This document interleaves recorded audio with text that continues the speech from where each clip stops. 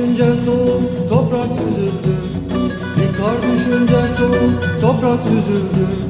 Beyaz güzeldi, beyaz güzeldi. Toprak toprak yaşam güzeldi.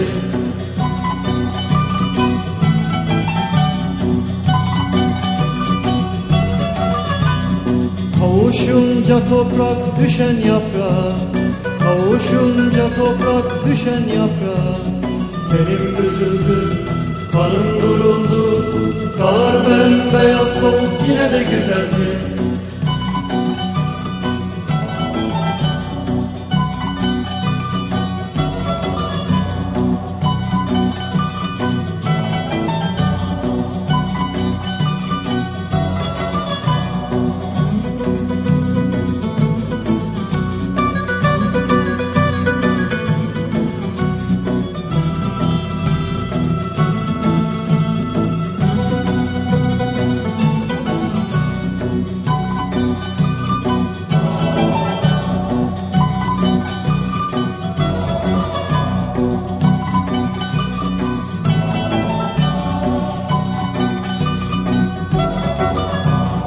Umutsuz değildim, sevinçsiz değildim. Sevgisiz değildim, sensiz değildim. Sen ki sevgilere yaşam olan güneş, yaşam olan su ve hava, umut dirensin.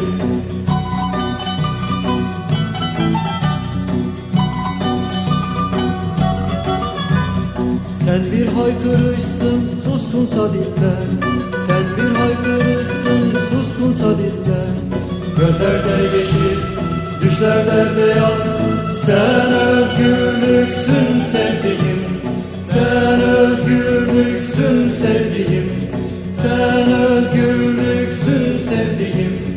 Sen özgürlüksün sevdiğim.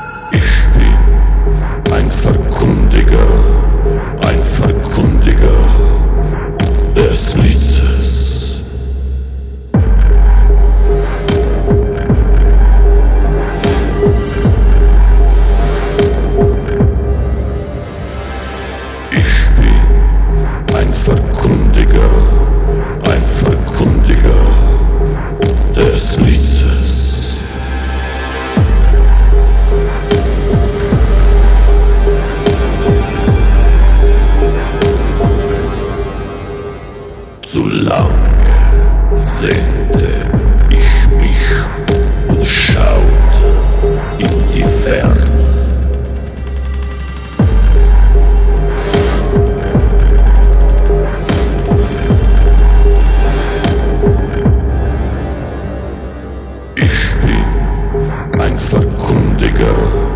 Ein Verkundiger des Nichts.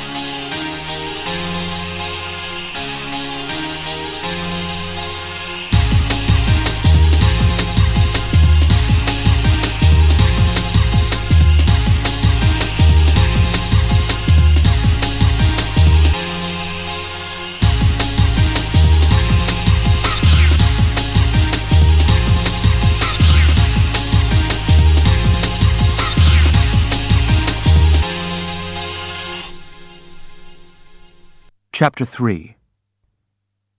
By now, it was after 11.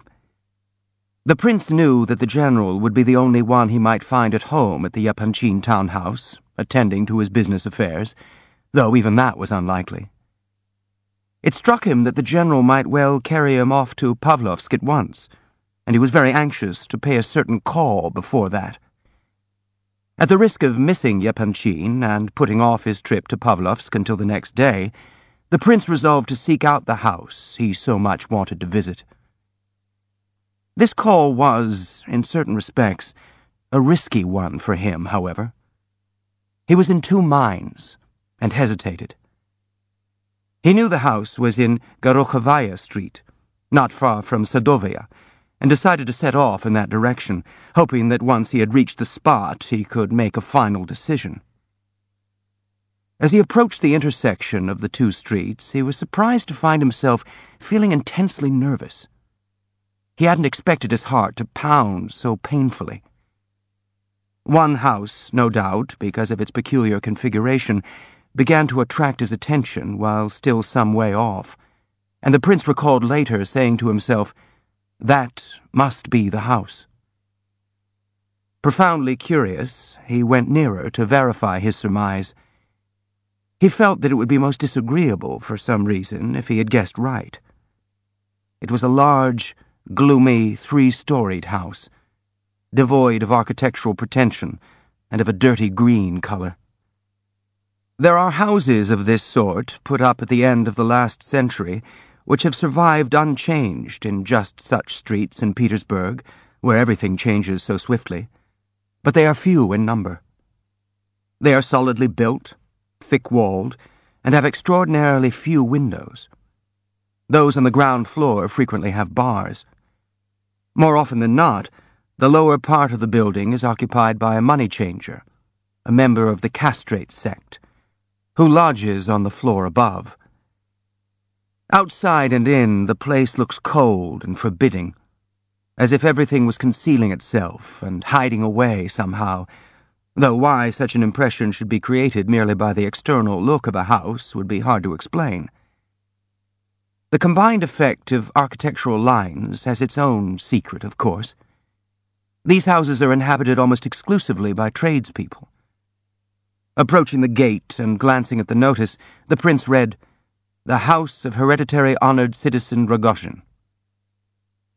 Without further hesitation, he opened the glass door, which slammed noisily shut behind him, and began making his way up the main staircase to the first floor. The stone staircase was dark and of rough workmanship. The walls had been painted a red color. He knew that the entire first floor of this dreary dwelling was occupied by Rogozhin, together with his mother and brother. The servant who opened the door admitted the prince without announcing his arrival, and led him along for quite a while. They passed through a large reception room which had walls of imitation marble, an oak parquet floor, and 20s furniture, coarse and ponderous. They also passed through some tiny rooms, twisting and zigzagging, mounting 2 or 3 steps and then descending as many before knocking eventually on one particular door.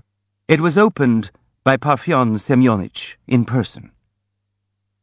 Seeing the prince, he went so pale that he stood rooted to the spot, that for a moment he looked like some stone idol with a fixed and terrified gaze, his mouth twisted into a kind of smile of utter bewilderment, as if he found something unthinkable and almost miraculous in this visit of the prince's.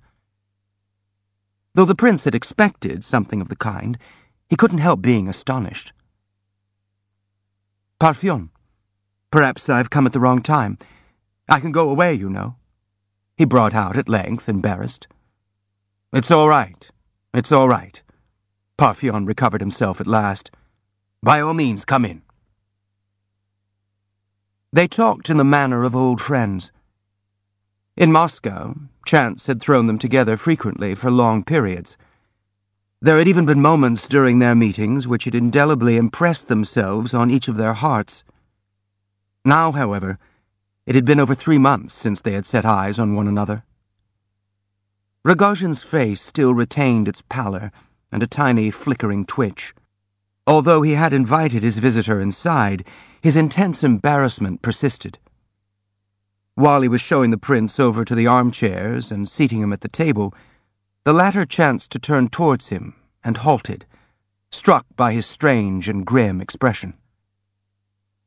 Something seemed to transfix the prince, and at the same time he recalled something recent, somber and painful. Without sitting down, he remained motionless for a while, looking Rogojin straight in the eyes. At first, they seemed to glitter even more intensely. At length Rogojin smiled, though rather disconcerted and seemingly at a loss. "What are you staring like that for?" he muttered. "Sit down." The prince sat down. "Parfen," he said, "tell me frankly, did you know I was coming to Petersburg or not?"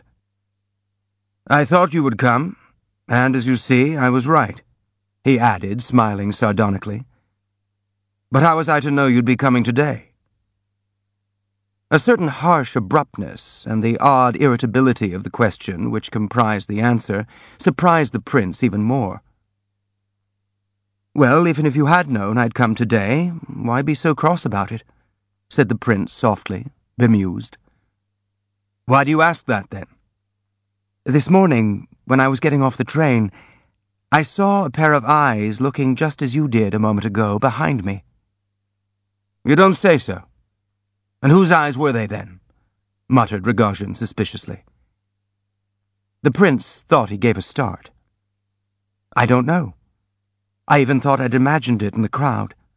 I'm beginning to imagine quite a lot of things. I feel almost like I did 5 years ago when I used to have my fits, Parfen, my friend." "Well, maybe you did imagine it. I don't know," muttered Parfen. The affectionate smile on his face at that moment didn't ring true. It was as if something in it had broken, and he didn't have the strength to stick it back together again, no matter how hard he tried. "So then, off abroad again, is it?" he asked, suddenly adding, "Remember how we travelled in the same carriage from Pskov last autumn? Me on my way here, and you in that cloak, remember, those gaiters?" And Rogojin abruptly burst out laughing, this time with undisguised malice, glad of the chance, it seemed, to find some vent for it. "You've settled down here for good?" asked the prince, surveying the study. "Yes, this is home. Where else should I be, then?" "We've not met for a long time. I've heard such things about you. Not like you at all." "People will say anything," observed Rogojin coldly. "But you've got rid of all your gang. You're living in your father's house and behaving yourself. Well, that's all to the good. Is the house yours, then, or do you own it jointly?" "It's Mother's. She's across the corridor." "And where does your brother live?" "Semyon Semyonich lives in one wing." "Is he a family man?" "A widower. Why do you want to know?" The prince looked at him without replying. He was suddenly lost in thought and appeared not to have heard the question. Rogojin waited without pressing the point. Both were silent for a while. "On my way here, I picked out your house 100 yards away," the prince said. "How so?" "I've no idea. Your house looks like all your family, and your whole Rogojin existence. And if you ask me why I came to that decision, I simply couldn't tell you. Sheer imagination, of course. It frightens me that it should bother me so much. It would never have occurred to me that you lived in a house like this, but as soon as I set eyes on it, it struck me at once. Why, that's just the sort of house he was bound to have." "There you are, then." Rogojin smiled vaguely, not quite following the prince's obscure train of thought. "This house was built by my grandfather," he remarked. "Castrates always lived here, the Khludyakhovs, and they still rented from us." "It's so dark in here." "You're living in darkness," said the prince, glancing round the study. It was a sizable room, lofty and rather gloomy, and cluttered with furniture of all kinds, office desks for the most part, bureau and cupboards, holding business records and papers. The broad red Morocco sofa clearly served Rogojin as a bed. The prince noted 2 or 3 books on the table where Rogojin had seated him. One of them, Solovyov's History, was open and had a bookmark in it. A number of oil paintings in tarnished gilt frames adorned the walls. They were somber and smoke-begrimed, and it was hard to make out anything of them. One full-length portrait attracted the prince's attention. It depicted a man of about 50, wearing a frock coat of German cut, but long-skirted. He had 2 medals round his neck.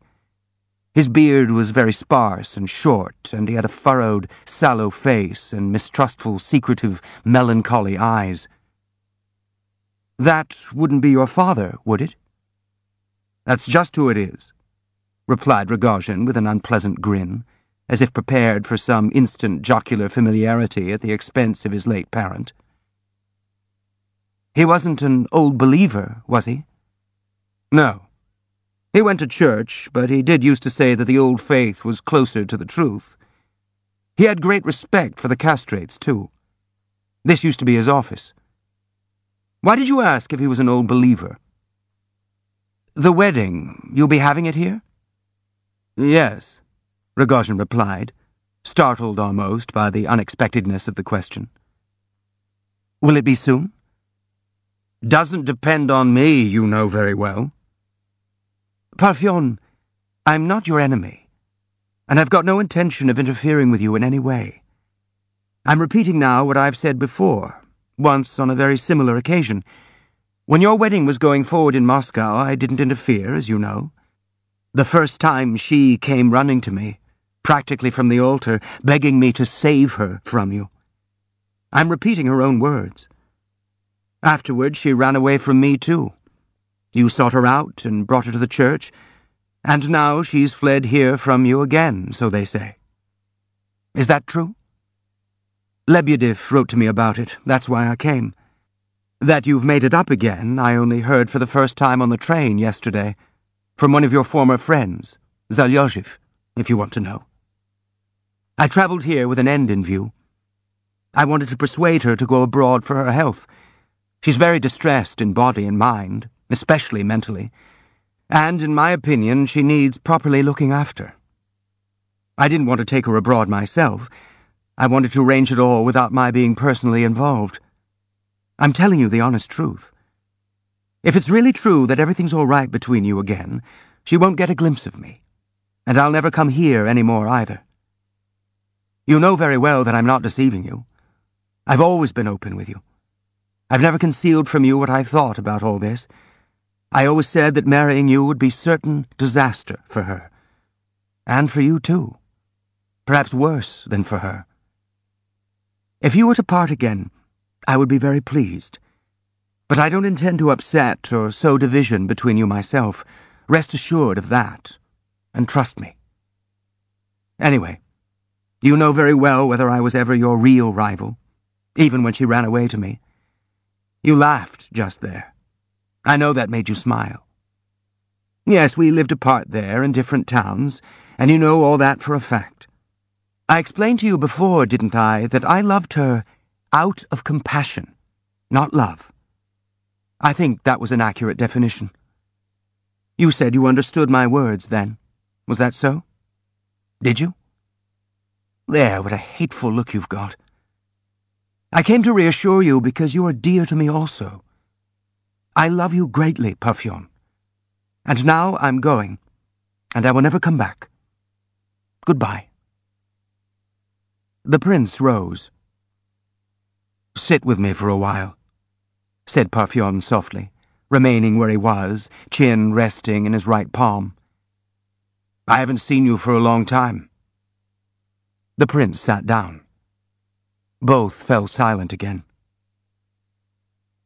When you're not in front of me, I start hating you at once, Lev Nikolaevich.